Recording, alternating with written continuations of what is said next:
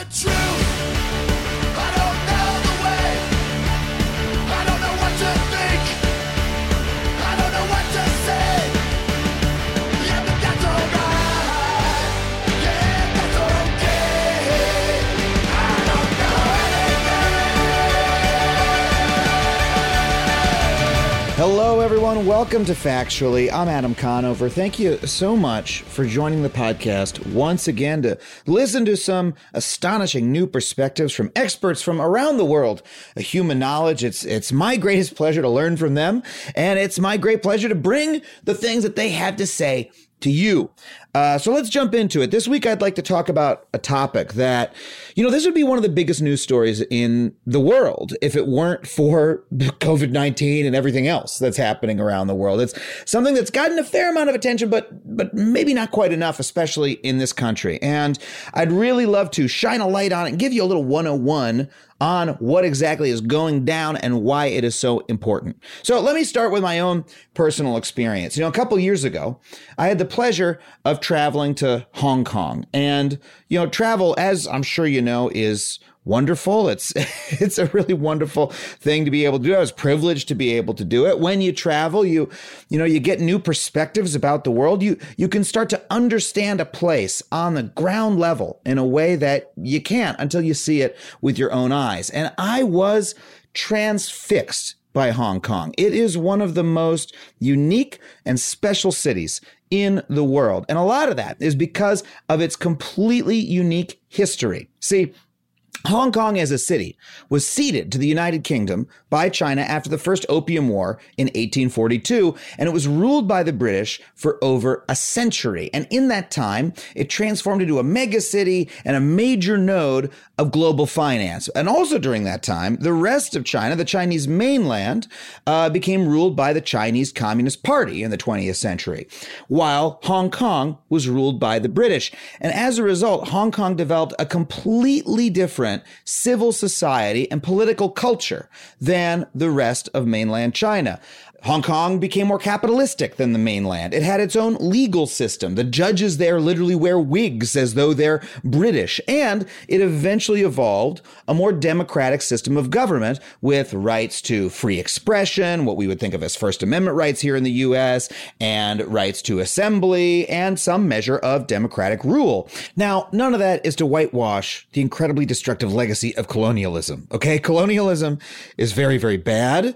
But the unique civil society and political culture of Hong Kong is incredibly special, and it's something that the people there are very, very proud of. But the unique political culture and civil society in Hong Kong is very, very special. It's something that the people there are incredibly proud of, and you just feel it when you walk around the city.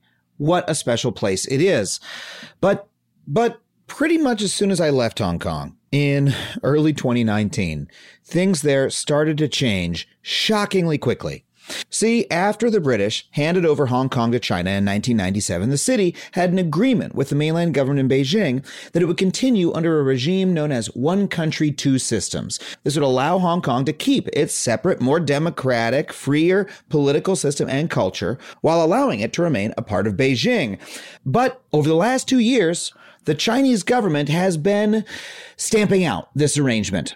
Following pro-democracy protests that began in Hong Kong in 2019, the mainland government has been wiping out the freedoms and the uniqueness that defined the city, step by step. Pro-democracy newspapers have been forcibly shuttered by the government. Pro-democracy activists and even elected officials have been imprisoned or fled the country because they felt that they would be imprisoned. It's been stunning to watch this happen over the course of just 24 months. I left Hong Kong feeling this is a city that I would love to come back to again, that I'd love to visit more over the course of my life. But now I know that when I go back, it will be completely different. That so much about what made the place special will be forever changed. How did this happen? And what is next for this city? Well, here today to talk with us about it and help us understand, we have a fantastic guest. Her name is Professor Victoria Hui. She's a professor at Notre Dame and a native of Hong Kong, and she speaks so movingly about what happened in this city and what is happening in China right now.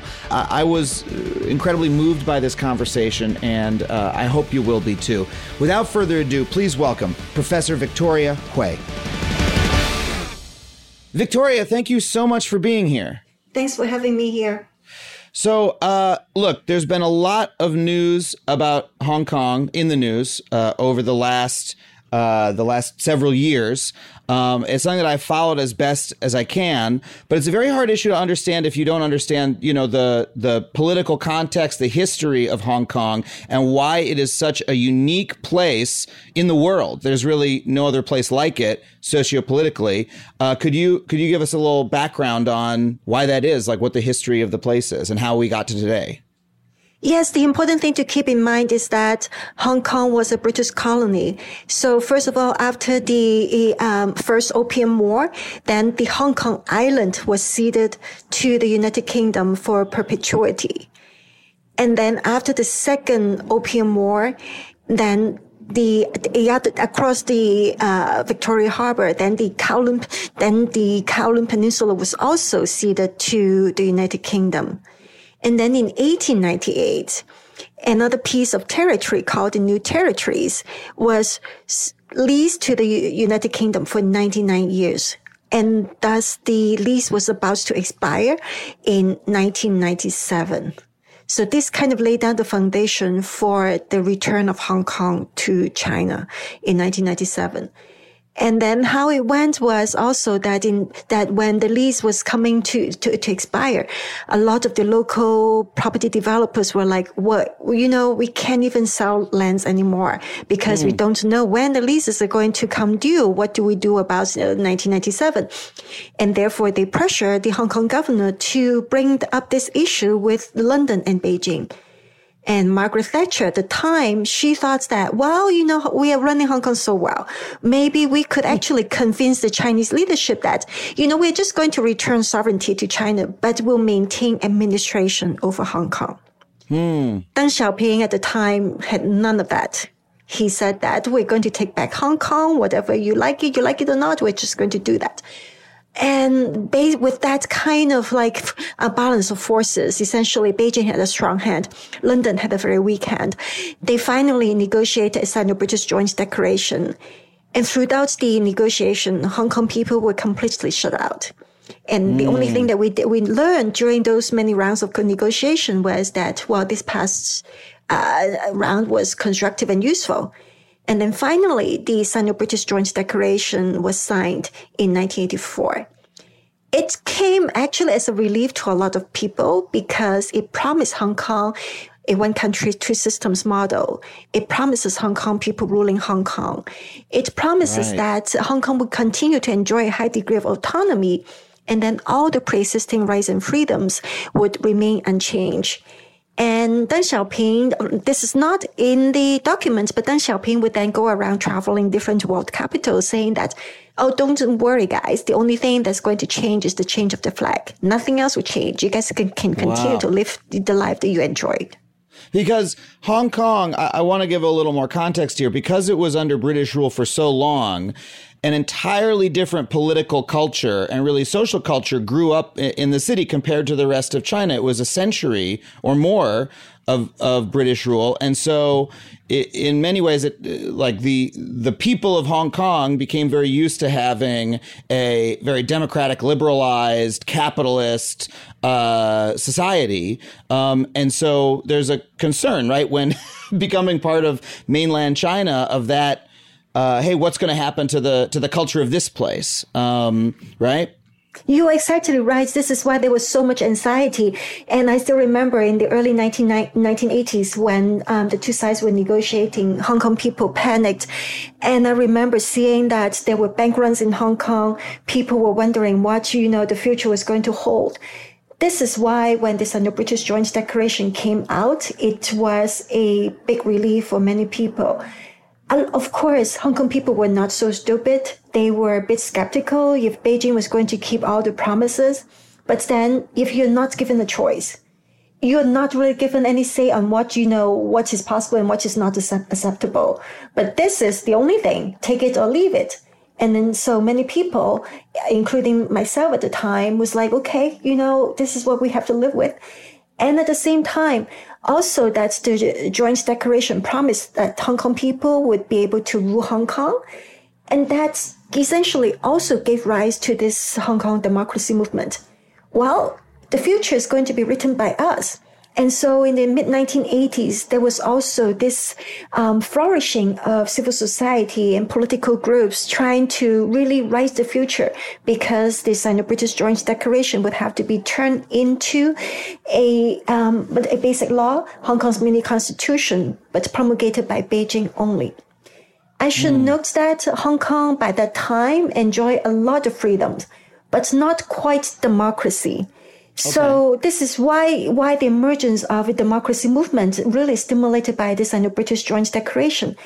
It's now a lot of people would say, the British, London, you are so hypocritic. Now you keep talking about democracy, but you didn't really give Hong Kong people democracy. I want to add that every step of the way, whenever Britain wanted to introduce some measure of democracy to Hong Kong, Beijing would object. So immediately in the mid-80s, Hong Kong people were mobilizing to try to get democracy, because people already understood at the time that the freedoms and rights that Hong Kong people were enjoying at the time would not really be protected without democracy. So the United Kingdom began to introduce representative government in Hong Kong, but then Beijing objected. And then the UK backed down. So to me, it sounds like the really important part is that Hong Kong had a very distinct political culture at this point, that there were these freedoms, rights, a civil society. I assume you had professors writing about the importance of democracy and free speech. You had young people who want a free society. You've got a free press. You've got a civil society. And that's it. That was something that folks in Hong Kong were was worried about, making sure it was protected when this agreement is signed, saying, hey, in 50 years, mainland China is going to completely absorb the city. Well, so one thing also is important is that Deng Xiaoping himself was asked many times why for 50 years only, why one country, two systems model for 50 years. A lot of people also say that, well, if, Hong Kong is supposed to be absorbed by China by 2047, then, if you're going to die, it doesn't matter too much that, you die earlier, right? The point is that Deng Xiaoping at the time said, well, why for 50 years? It's because we expect the rest of China to catch up with Hong Kong after 50 years, so that there will be no more need to protect Hong Kong from the mainland system. So in the mid-1980s, the mood from Beijing was all reassuring.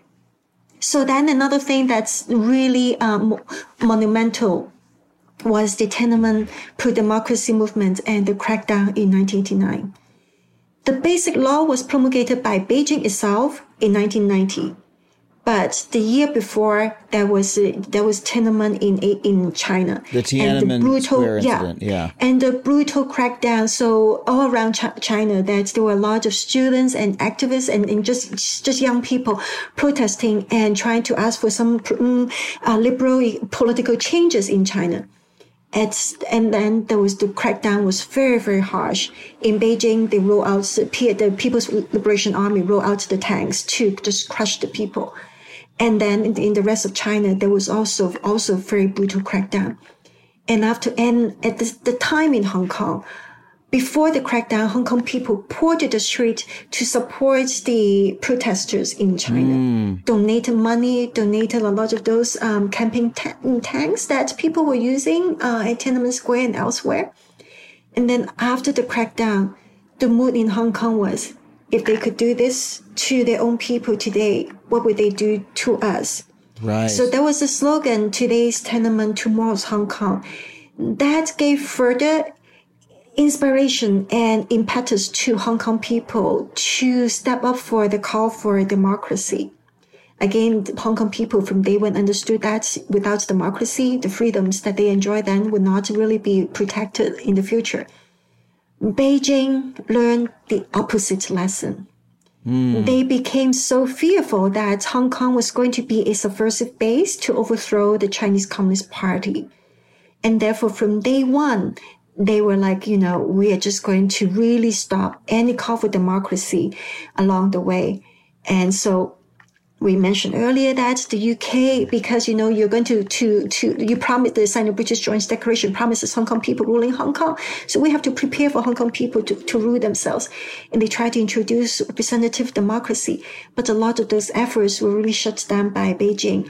And so it did happen, but in very, very baby steps, just like, a very small percentage of seats for upward election, and just with very, very gradual progress over the years. Well, so tell me about the pro-democracy movement that arose. I mean, in the last few years, this is decades after the Joint Declaration, saying that there would be one country, two systems, where Hong Kong and mainland China would have separate political systems for 50 years. A few decades into that, this massive pro-democracy movement arises. Some really inspiring protests, I felt. What caused those protests to arise at that time? Yeah, so a lot of people, especially the international observers, really noticed the massive outpouring of resistance in the street in 2019. People were protesting against an extradition bill that would have allowed anyone who happened to be in Hong Kong on Hong Kong territory to be extradited to China. So at that time, there was pretty much for a lot of people, the rule of law was the only pillar of freedom left standing to protect Hong Kong people from the mainland system. Now, the law was very scary to many people. So if you were to just happen to be transiting in the Hong Kong airport and somehow Beijing said that I want you, the Hong Kong police would then just take you across the border. And Hong Kong people were so fearful. And they would try you under a different legal system, right? Because if you were tried in Hong Kong, you'd be tried according to one set of laws and guidelines and judges. But then if you're extradited to the mainland, it's a completely different legal system. Yes, exactly. And also that as of 2019, so a lot of the judges by that time had actually been brought up by Beijing because, some of them are loyalists and they got promoted, whereas those who insisted on professional standards were sidelined or marginalized or dismissed, or they retired, they were filled by loyalists. But for the most part, most of the judges by 2019 were still very professional. And so if you are subject to the mainland quote unquote justice system, then it is the party that calls the shot. Whoever the party wants, essentially you can be detained without trial. You can be detained for a very long time. You are certain to be convicted. And so people were very fearful. And then what is also important is why in 2019 people call that the last stand. Because all these other pillars of freedom had actually been eroded over the previous 2 decades since 1997. So the free press, by that time, there was still one print pro-democracy newspaper, but the main TV stations have been, again, people could use the term harmonized. In the way that the managers became very pro-Beijing, or a lot of the ownership was just really bought by Chinese interest. Yeah. And then universities, so professors tend to be very professional, tend to insist on the independence. But then universities also began to hire a lot of pro-Beijing scholars. And most of all, that university councils were stacked by all of those loyalists because it is always the chief executive, Hong Kong's a top executive who appoints members to these councils. And then we mentioned earlier about the very slow, gradual progress toward democracy, that there were direct elections, and then people did have some partial rights to vote, but the Legislative Council was designed in a way that pro-democracy voices would always be in the minority, that they could make a lot of noises, but they would not be able to actually make any real changes. And they would not even have enough votes to block any kind of government bills. And so it was in that situation. Oh, at the same time, there were also a lot of, we talked about civil society. We tend to think of civil society as, these pockets of autonomy, the independence of government authority. They really get organized to, make the society work better to advocate democratic norms. Except that Beijing also was promoting a lot of these pro-regime, non-government organizations. Right. And whenever there were pro-democracy protests, you would have counter-protests by these pro-regime groups. And so Hong Kong really was basically subject to pretty early on slow motion erosion. But then there was also this outbreak of the umbrella movements that also really made it to international news in 2014. And after that, Beijing really stepped up its erosion of Hong Kong's freedom. So in 2019, everything just came to this boiling point. Why we saw so many people out in the street, and why it was so explosive, why it lasted for so long. Well, I can imagine that if you were a young person growing up in Hong Kong, this might be very frightening. I mean, when I visited Hong Kong, I felt I really related to the city. It reminded me a lot of New York in many ways, where it's, a very, very vibrant place, like really boisterous, civil society, media everywhere, people, businesses, etc., capitalist hub, a big center of finance, and also, a huge number of educated people and a really strong civil society. And if that's the society that you grow up in, but hold on a second, in just a couple decades, we're going to become part of this other country. Like right now I've got a Hong Kong passport, but pretty soon I'm not going to have that. Like right now I was taught by a professor who taught me about, freedom of the press or things like that, taught me those values, but, that professor was just fired and they're replaced with somebody else. Like that slow erosion, you'd be like, I'm going to be living in a different country than I grew up in a couple years. I imagine it feeling that way. And that's a very kind of Twilight Zone kind of strange feel. I can understand why one would protest but at the same time, I also know the mainland government is not going to budge on those things. So that's really a recipe for a huge conflagration. You are quite right. So for people in my generation, I was a teenager when I watched on TV the signing of the Sino-British Joint Declaration in 1984. For us, 50 years, 2047 meant it was so distant because we knew that we weren't going to live to that day. But for young people who grew up after the handover, after 1997, they are fighting for the future, and 2047 would mean something that, they will still be in the prime. And this is why young people have been at the forefront of the umbrella movement of 2014 and also the anti-extradition protest of 2019. In fact, even before that, a lot of people are familiar with, for example, Joshua Wong. Joshua Wong, there's a documentary about him called Teenager versus Superpower. He came of age, he began his activism when he was barely 15 because the government wanted to impose patriotic education on Hong Kong. And he was like, we have to fight for our future. And he got to get together with some other young people. And very sadly, today, Joshua Wong and his other buddies, especially, and his child, they are all in jail. Wow. Well, Tell me about what we've seen happen over the last year, because as much press as the protests got in 2019, and like I said, very inspiring to see those protests happen and to see people take power that way. But what's happened over the last year has been very disheartening. And if you could tell me about those events. Yes, so just as what you said earlier, that, for a lot of people, we grew up with thinking that we live in a city that should enjoy its autonomy, that should have Hong Kong people ruling Hong Kong, there should be one country, two systems, that there should be, all the pre-existing rights and freedoms should continue. But no, last year, at 11 p.m. on June 30th, Beijing promulgated a national security law and imposed it on Hong Kong. And from then on, people get arrested for speech, for just essentially criticizing the government.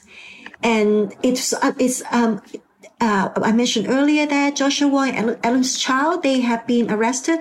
They actually arrested and detained and sentenced for actually crimes that they committed. Technically, quote unquote crimes committed during the 2019 protests.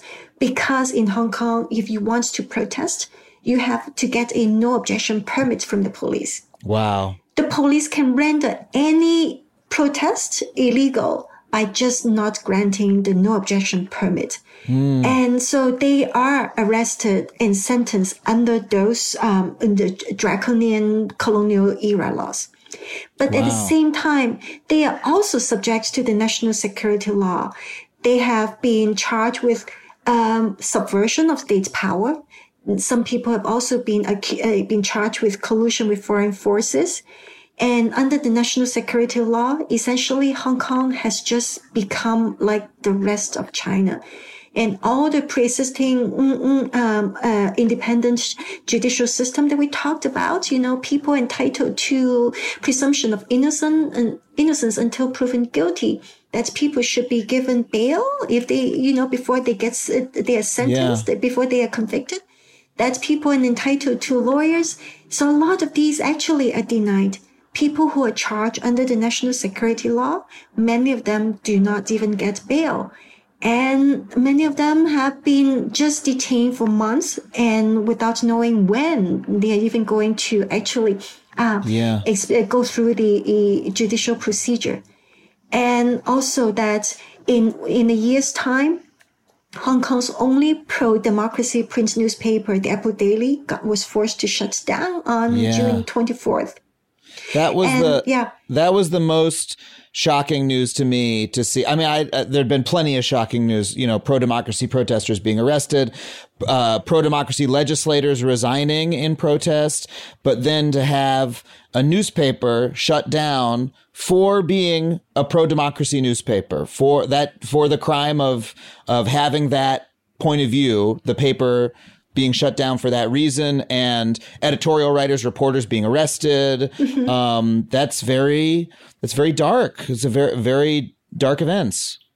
Yes, and the Apple Daily has always been a sore in Beijing's eyes, because through all those years, whenever there were protests, the Apple Daily would have extensive coverage, and very often they would even have inserts that would be like protest slogans. So you buy the Apple Daily and then you can go to protest just when, open up the center page.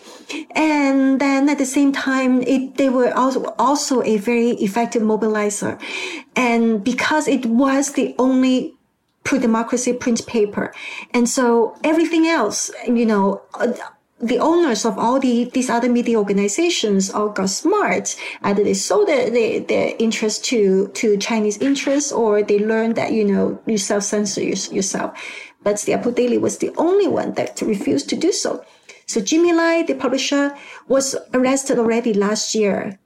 And then recently that top executives are also arrested.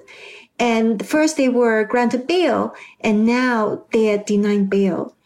Wow. And another striking case of mass arrest was that last year there was an effort to coordinate for a scheduled elections, originally scheduled for early September 2020.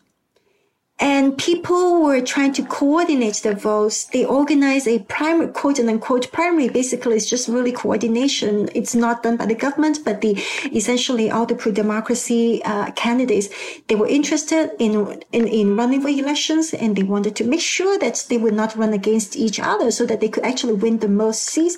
They organized a primary in July, and everyone involved got arrested. Wow. Or if they didn't get arrested, they went into exile. And the government said that amounted to subversion of state power. Now, if you try to run for an election, and those elections actually provided for in the basic law promulgated by Beijing, why is that subversion of state power? Essentially, This just tells us that Beijing does not tolerate any kind of dissent. And after that, so it's not enough. You can run for office, you can participate in an election as long as you're on the right side. That's all it means. Exactly. And what is really scary is not just that a lot of people, I think about 130 people are charged under the national security law for subversion of state power, for collusion with foreign forces, for committing quote unquote terrorism. And the definition of terrorism is so broad that it can include, for example, there's this case on the court now that someone was just riding a motorbike and with a flag, liberate Hong Kong, revolution of our times. And because the police, they were hitting something, throwing something to hit at him. And then he swerved and hit a few police officers. And the Justice Department accused him of committing terrorism. So this is what terrorism means in Hong Kong. And on top of a lot of that, so not just that those who participated in the primaries were arrested and denied bail, most of them denied bail. The government also postponed, quote unquote, postponed the election, the scheduled election. And now when they said that we are going to allow elections, they also completely changed the electoral rules so that you also have the national security units of the Hong Kong police to vet every single candidate. Wow. And so there's no way that anyone with any slight leaning toward the pro-democracy camp could go through this vetting process. Yeah.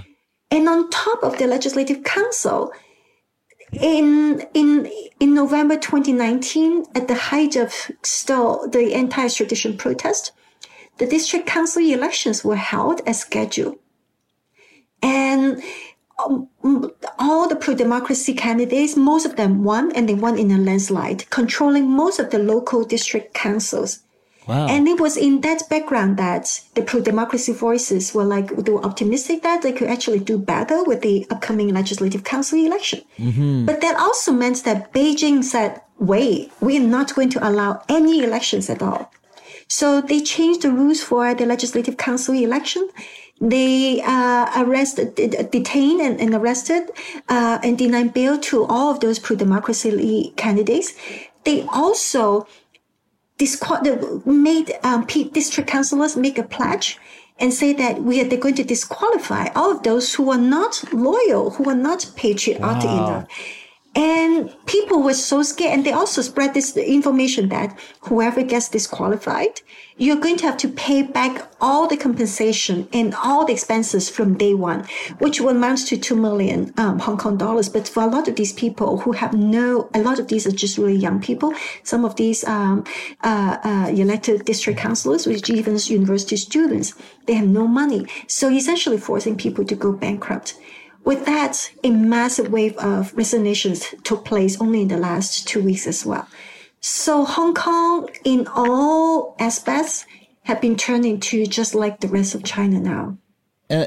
And this is terribly sad, I think, because, I mean, first of all, the idea of having a quote unquote election where if you run on the side of democracy, of wanting more democratic reforms, you're literally thrown in jail, arrested and thrown in jail. That's not an election in any way, shape, or form. But also to see so many people in Hong Kong take the risk of running, take the risk of protesting, and be arrested for it, and to say this is important to us, and to have a mass movement in the streets of so many people. I mean, how many people total protested? Are there any figures? Yes. So on June 9th, 2019, 1 million protested. 1 million. And Hong Kong's population is about 7.4 million. Beyond that, so a week later, 2 million protested. 2 million. And then on August 18th, about 1.7 million protested. Wow. Now, if people say that, organizers exaggerated these figures, we have a very concrete figure of people who voted in the district council elections in November 2019, and the number of people who voted for pro-democracy candidates. And that's about 1.7. Wow. 1.6 something. So 1.6 something, essentially more than 1/5 of the population. So, and those are people who are doing so knowing they're taking a risk to their well-being to do so. So you can imagine how many people are in support but didn't feel that they could join the protest or make those votes. But so that's a mass movement. That's an incredibly large mass movement. To have 1/4 or 1/5 of the population of any city do anything is an enormous mass movement. So to see that and to still see it be so brutally repressed by the mainland government is very sad, especially when sounds like there's no justification for the actions that the mainland government took other than to simply squelch that political culture of freedom and democracy and let everyone know this is not welcome. This is not something we're going to allow exist. There's no terrorism. There's no other country asserting itself. It's an overt attempt to squash a democratic movement and nothing else, is it not? You are absolutely correct. And in a way that the brutality, the harshness of the crackdown, the national security law, the electoral changes, the massive arrest without bail, I think that they all amount to the fact that Beijing is very worried about, it's not just about the 130 who are already arrested under the national security law. And also on top of that, over 10,000 people were arrested during the anti-extradition protest beginning from June 2019 to early 2020. So it's not enough to just put all of these people behind bars that, known frontliners and known protesters. And some of them actually got arrested just because they happened to be walking past a protest site. Wow. But once they know that the entire society, that, actually a significant portion of the population supports the protest. And this is what I would call a war on the society, a war on the people. Yeah. Why on top of arresting these people, on top of arresting pretty much the entirety of the opposition camp, but also make sure that these, 1.7, 2 million people do not even have the right to choose whoever they want anymore in the future. And more than that, because these people, they are pro-democracy, and therefore we are going to silence them by, if you say anything on Facebook, if you say anything on social media, if you teach your students in classes, anything that support democracy. And in the Hong Kong Youth Students Union, that's kind of expressed some support for the guy who stabbed a police officer and then killed himself on July 1st, a few weeks ago. And just to express some sympathy. And all of these are not allowed. Wow. And just 2 days ago, they arrested even people who drew student cartoons explaining the anti-extradition protest, using the wolf to represent Beijing and the sheep to represent Hong Kong people. So Beijing does not even allow any kind of dissent because they want to completely whitewash what happened and make sure that Hong Kong, the majority of Hong Kong people, would then turn to loving the motherland, loving the party. Wow. Well, I have so many more questions for you about this. I want to talk about the international response, and I want to talk about where Hong Kong goes from here. But we have to take a really quick break. We'll be right back with more Victoria Hui.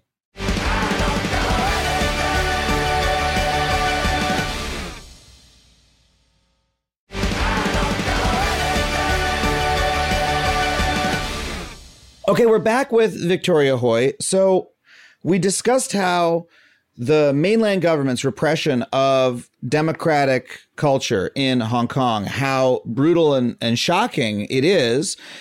And this to me is the kind of issue that should really, I think, like, animates people often in the United States. But I was surprised by how muted the response was, in my view. Certainly there were a lot of articles in the paper about it, but, I never saw, there weren't a lot of American politicians out banging their fists saying, we have to, protect democracy, right? We have to, encourage, freedom. These are pretty basic American values, right? This is the values of a liberal, free civil society, that, we've got a whole large segment of the world who claims to stand for those values. And to me, the response wasn't what I expected. Why do you feel that is, and how does it speak to the relationship between the Chinese government and, the other countries of the world? There are two layers to that question. One is that in a way that China has a lot of economic clout. We have seen that, all these different countries, especially European countries and Asian and Middle East and Latin American countries, they're all beholden to Beijing because, they are dependent on Chinese investment and also recently Chinese vaccines. And so this is one thing why the international response has been muted. And even in the U.S., that essentially a lot of U.S. businesses, they still think that China is still the future when it comes to making profits. But with that said, I do want to say that the U.S. response, especially from the top, also with the media, actually has not been that muted because the New York Times, the Washington Post, CNN, BBC, Al Jazeera, all these main international news organizations have had extensive coverage of what's been going on in Hong Kong since 2019. And also with the terrible news that come out of Hong Kong, just like every other day, every other week, there's been actually ongoing international media attention to, how Hong Kong events are unfolding. At the top, the Congress actually passed the Hong Kong Human Rights and Democracy Act in November 2019. It is a revision of the U.S. Hong Kong Policy Act of 1992. The 1992 law was a response to Deng Xiaoping's promise that Hong Kong is going to, be different. It's going to be a separate system, one country, two systems. And therefore, the U.S. agreed to treat Hong Kong separate from the rest of China for customs purpose and for all the economic trade benefits purpose. And so for a long time, a lot of dual-use technologies, they were banned from exporting from the U.S. to China. They could actually be imported to Hong Kong. But what happened is that Beijing has taken advantage of that. A lot of Chinese companies will set up their operations in Hong Kong, import dual-use technologies to Hong Kong, and then turn around and take them across the border. And then also last year, that the U.S. State Department for the first time decertified Hong Kong's autonomy after Beijing announced that it was going to impose a national security law in Hong Kong, even before the actual law was promulgated on June 30th. And then also the United States said, according to our estimation, officially Hong Kong is no longer an autonomous city because of the events that transpired there. Right. And then we should also add that the Secretary of State, Blinken, in his first ever diplomatic meeting with his counterparts in Anchorage, he brought up Hong Kong, brought up Tibet and Xinjiang, and that got into a shouting match. and then Congress is also looking into a Safe Harbor Act to give asylum and refugee status to Hong Kong people. And the United Kingdom, already in the 1980s, Hong Kong people were lobbying for the UK to grant all Hong Kong people citizenship in the UK. The UK refused to do that. They agreed to grant only 50,000 passports to basically Hong Kong's elites and top civil servants. But again, once Beijing announced that it was going to impose a national security law on Hong Kong, Britain opened its door to up to 3 million Hong Kong people with the British national overseas passport, which until that moment was merely a travel document without any right of abode. But Britain said that we're going to change our policy. Whoever is entitled to the British national overseas passport could just come to the UK. You have 5 years to find a job, to settle down, and then apply for full citizenship. So the world, and Canada is also opening its door. Australia is also opening its doors. So I think the world is responding. What happens is that there's just very little the world can do to stop Beijing's very, very increasingly brutal crackdown on Hong Kong.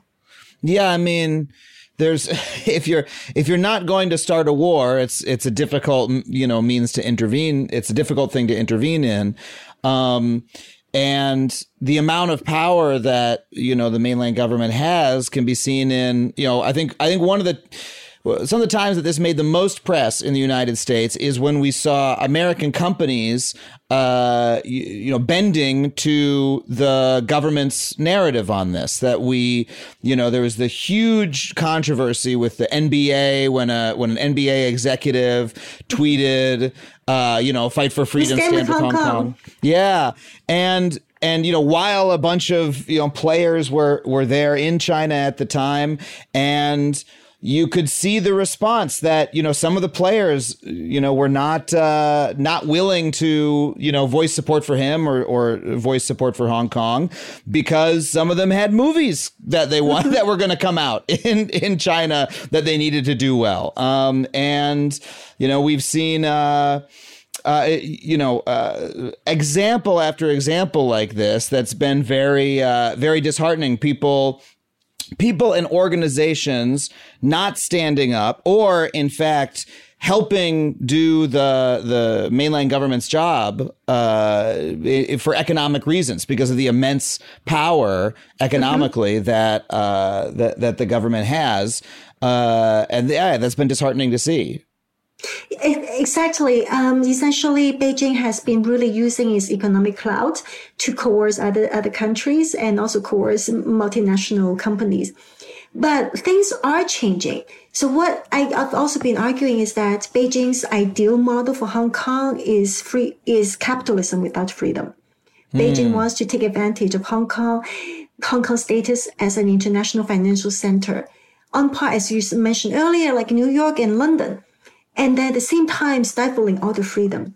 But it seems that, the very harsh crackdown is going to really hurt this model.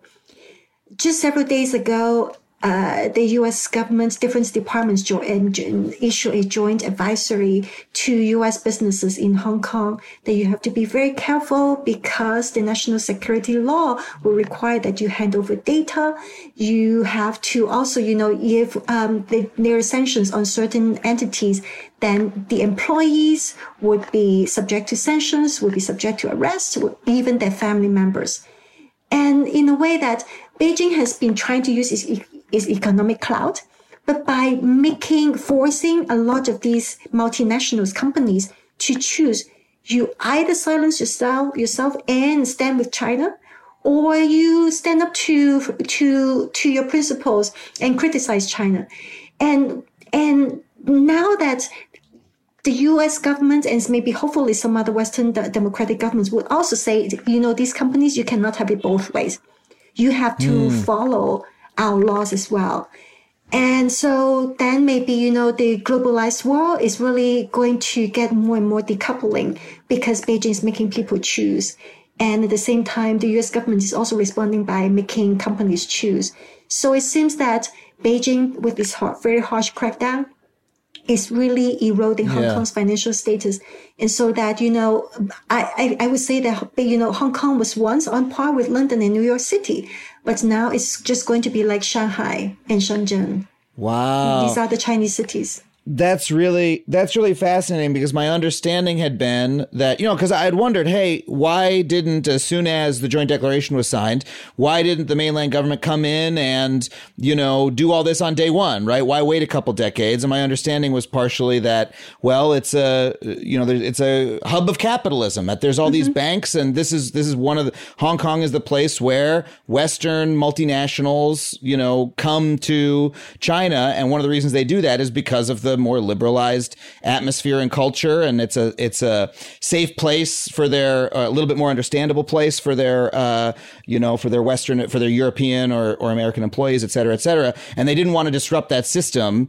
But it sounds like they've said, okay, well, I guess we just need to disrupt it. We'll take the consequences of the crackdown, and there will be consequences. Well, also what happened in the 1980s was that Beijing needed Hong Kong at the time. At the time, Beijing was still basically just trying to catch up with the U.S. But now, 30 years later, China thinks that it has caught up with the U.S. Right. Economically, militarily, even in terms of importance in their standing with international organizations. China controls a number of UN organizations and commissions. And so therefore, Beijing feels that, we can kill Hong Kong, but you guys, you guys actually want to do business still in Shanghai and Shenzhen. And in fact, so the AmCham, American Chamber of Commerce in Hong Kong, the latest survey they did was that 42% of the respondents said that they were thinking of moving out of Hong Kong. Now, This is a very high percentage. But what is also striking is that 58% continue to think that, they wanted to continue the business in Hong Kong. And several days ago, after the U.S. government issued this advisory, the AmCham and a lot of U.S. businesses in Hong Kong were like, well, we don't really need this advisory. You're making things harder for us. Wow. So there's a lot of businesses that are still willing to look the other way, or Yes. not speak up and say, okay, we don't really care about the repression. We're just going to continue making some money here. Or they try to have the cake and eat it too. We do want to stand up for the good cause, but at the same time, making money, being accountable to our shareholders, just as important. Yeah. Well, let's talk about the future, because that's certainly something that I have a lot of questions about. When I visited Hong Kong, I forget the name of the museum. There's a museum, I think it's called the Hong Kong Museum or something. That's a museum about the city. And it was one of the most remarkable museums I've ever been to, because it was a museum about the history of the place from prehistory to now. It's like before humans, Hong Kong there were dinosaurs or whatever. And then there were prehistoric humans. And then, I've never been to a museum that went all the way from prehistory to today of a single spot. And it gave me such a view of how special a place it is, right? That, because of the history of British rule, which I'm sure there are many negative things that you could say about, but because of that very unique history, a completely unique culture sprung up in the place that, I really loved experiencing and have thought a lot about since. And it's, like I said, very saddening to see, to see this happen. Do you think that very unique culture will persist, or do you think that Hong Kong is going to be fundamentally changed now as a place? And what do you think about the future of the democracy movement? Hong Kong as a place, as we mentioned before, Hong Kong's status as an international financial center on par with New York City and London, that's going to be gone. And Hong Kong as a place that used to have its own separate judicial system, its pillars of freedom, that is gone. Hong Kong is just going to be incorporated into, people already call Hong Kong the Southern Shenzhen. It's because Beijing also has this policy to incorporate Hong Kong into the Greater Bay Area. So Hong Kong is just basically, as the place that we used to know it, is going to be gone. But Hong Kong as a place, so while what happens in Hong Kong is a lot of these things are just going down the drain, but Hong Kong as a set of values, Hong Kong as, this idea that we fight for freedom and democracy that persists. So even if teachers cannot really talk about the protests or anything that is critical of the government anymore in the classroom, but parents continue to talk to their kids at home, and people continue to light the fire in their heart or, in their own home. And I remember talking to people from the former Czechoslovakia, and I said, how did you know about all of these things about the Prague Spring, for example? They said because our parents, the relatives and family would always just keep the fire alight. So long as people inside Hong Kong and outside are keeping the fire alight, I think that there is future. And at the same time, these days, we're also seeing a lot of people who can afford to leave. They are leaving. There's so many sad, teary goodbyes at the airport and at dinner, good farewell dinners. So Hong Kong people are also carrying and spreading this message. So the Hong Kong diaspora is really growing exponentially, and they are not keeping quiet. Unlike previous migrants, they would just get a job and make money and shut up. We don't care about anything. But these people are very active in diaspora politics, lobbying their respective governments. So, for example, I myself co-founded the Hong Kong Democracy Council, and we are very active in lobbying Congress when it comes to, one, the Hong Kong Human Rights and Democracy Act, and two, the Safe Harbor Act to provide refugee and asylum status to Hong Kongers. So this is one layer. Another layer that you talk about the museum. I think this is a great thing. I'm so glad that you went to the museum because one thing is that Chinese like to say that we Chinese have 5,000 years of history. This is why they go back to,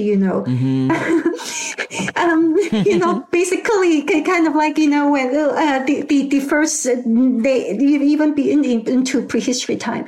It's this idea that, we have this long history. But most importantly, the last exhibits still retain a lot of information on the diversity and the uniqueness of Hong Kong's culture, and it also as a crossroads between China and the rest of the world. And it's also this hybrid cultural a piece of land that was simultaneously Chinese and British. What is happening now is that the museum is closed. And before it was closed, people stood in long lines to try to see take a last glimpse of this, still the latest version of Hong Kong history. Because everyone knows that when they reopen the Museum of Hong Kong History, everything's going to be changed. It's going to be glorification of the Communist Party. It's going to be, and also the Hong Kong used to be this site where, for example, Dr. Sun Yat-sen, who launched his revolution against the last Qing dynasty, Hong Kong was always this refuge of revolutionaries.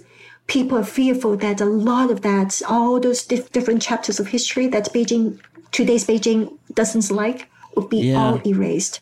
This is part of this imposition of patriotic education and erasure of Hong Kong's uniqueness. That makes me so sad. I hate to be, the white American guy who's like, I visited a place once and I feel like I understand it, but that museum really had a really strong impact on me. And the fact that it is closed now and isn't going to reopen the same way, I didn't know that until you said that. That's terribly sad because it was a very beautiful thing. I mean, I love your optimism about how, the fire will stay lit. And I believe that.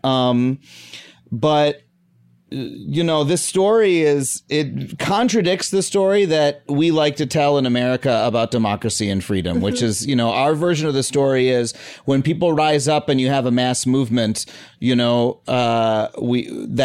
how democracy starts. That's how freedom flourishes. And around the world, that story has not gone the way that we think it should. You know, if you we talk about the Arab Spring, you know, there's other examples around the world. I think this is one of them. It's I don't know. It's hard to feel heartened by it. It's easy to be depressed by it. I think you're quite right that a lot of Hong Kongers, whether they're still in Hong Kong or outside, I think Hong Kong people as a whole experience systemic post-traumatic syndrome, and many people actually suffer from depression.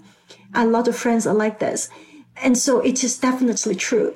But what is interesting is that I think it's not just in Hong Kong, in the rest of the world, but also in the US as well, that the struggle for democracy, one thing is that it's not just about bottom-up pressures. It also matters what regime leaders choose to do and how they react to bottom-up pressures. Yeah. Because change always basically is both top-down and bottom-up. And I think this is something that we actually have witnessed in American politics as well. And therefore, you know, in a way that, you know, we should be a bit more sober about the prospect of democracy. This also means that why, you know, a lot of people are kind of shocked about, you know, the state of democracy in the United States is because, you know, very often that people would take for granted that, you know, you have a lot of people with the right to vote. Of course, if democracy is stable, it is going to be solid and safe. But no, change can come from the bottom up. Change can come from the top down. Yeah. And it's a fair example that, you know, the United States has become less democratic over my lifetime. And according to objective measures, that's the case. And certainly over the events of the last few years. And it's not something that we can take for granted. You know, the movie version where people go pump their fists in the air and then everything is okay because we all raised our voices is too simple, and you can't just expect that it's going to work and take it for granted. You have to actually pay attention to the specific systems, to the real systems that we build, and to what leaders do. Are you but you still remain optimistic despite all that backsliding that we've seen, not just in Hong Kong, but also in the United States. You're still optimistic. Well, so I'm optimistic about American politics because it seems to be self-correcting, because, you know, it's self-correcting in the sense that if people are willing to defend it, I think it is self-correcting when it comes to Hong Kong. So this is why sometimes I wear two hats, right? One is that I am a political scientist, and so I see the writings on the wall. And as a political scientist, it is really hard to be optimistic. Yeah. But I'm also from Hong Kong. I need to believe that, you know, we just have to keep up with the fight. We keep up with the struggle. And then one of these days, things are going to get better. Because if you have no hope, you think that, you know, whatever you do is going to be futile, then you're not going to try. Now, Aung San Suu Kyi is you know, a controversial figure, but I remember her saying something before that, you know, so long as we do not give up, we haven't failed. Yeah. And the thing that is so inspiring about the people of Hong Kong is how many people have not given up. How many people stood up to fight for their future. And you know, as many laws are being passed about what those people can and cannot say and what newspapers they can and cannot read, like in their hearts, they still are not giving up, I have to expect. And that's a very, very beautiful thing. Yeah, so then I have to, you know, basically as someone from Hong Kong, and also because I've been criticizing the national security law, and because I have formed a lobby group. Oh, just today, the Hong Kong Democracy Council was formally sanctioned by Beijing, the foreign. Your group was. Issue a statement, yes. Congratulations, that's a great honor. Yes, exactly. This is what we said. It means that we are doing the right thing. And so while even if the situation in Hong Kong is going to continue to go go downhill. And I think that it is, especially because Hong Kong has become just a police state. We have the police who are in command. They basically control the government, and at the same time they are persecuting all the opposition leaders while sheltering people who are pro-regime. But yet at the same time, there are still things that we could do, providing shelter to people who want to leave Hong Kong and keeping a close watch, like this podcast. And as you said, the more Americans and the rest of the world pay attention to Hong Kong, at least Beijing would think twice. I've been saying that, why Beijing could do such horrible thing in Xinjiang was the world just kept looking the other way. Yeah. And so if the world refuses to look the other way and continue to support Hong Kong, I think that, things may continue to go bad, but at the same time, there's still hope there. Yeah, and we haven't even been talking about the things that happened in Xinjiang, but because it's an entirely different podcast episode, and I don't want to omit that. But I love that message. So if for folks listening who want to look, it's very difficult to be able to have an effect sitting in America on events like these. But for folks who want to be supportive, or at the very least want to learn more, what are some next steps that they can take? I do talk a lot and get interviewed a lot. So if people could just follow me on Twitter, Victoria Tin, I think it's Victoria Tin Bo Hui. Google my name, and it's also that you go to. We'll put the link in the show description too. Okay. And then also follow the work of the Hong Kong Democracy Council. And we got this, as you said, is seal of approval. And also when an American company looks the other way or doesn't stand up for, the values of democracy, you can yell at them. I think you should yell at them on social media. And I'm always I try to yell at them, and I appreciate it when other people do too, that, that is a line that we have, companies that are in America, do business in America, are doing business in China as well. And, they respond to pressure from people here. And that's at least some way that we can, make our voices heard to some degree. I think this is a very, very excellent point, is that because a lot of these companies like Nike just recently said that, we love the China market. Even Nike if American consumers make a point that you either make money in China or you make money from Americans and the rest of the democratic world, you have to make this choice. And then I think Nike will make the right choice. Yeah. And I agree. And the same goes for American movie stars, American, we can't have it both ways. People have to take a stand, is one of the very first things. We need to take a stand individually, and we need to ask those who we look up to take a stand as well. Victoria, I can't thank you enough for coming on to talk about it, and for the good work that you do, and for giving us all this overview. This has been wonderful. I can't thank you enough. Thank you.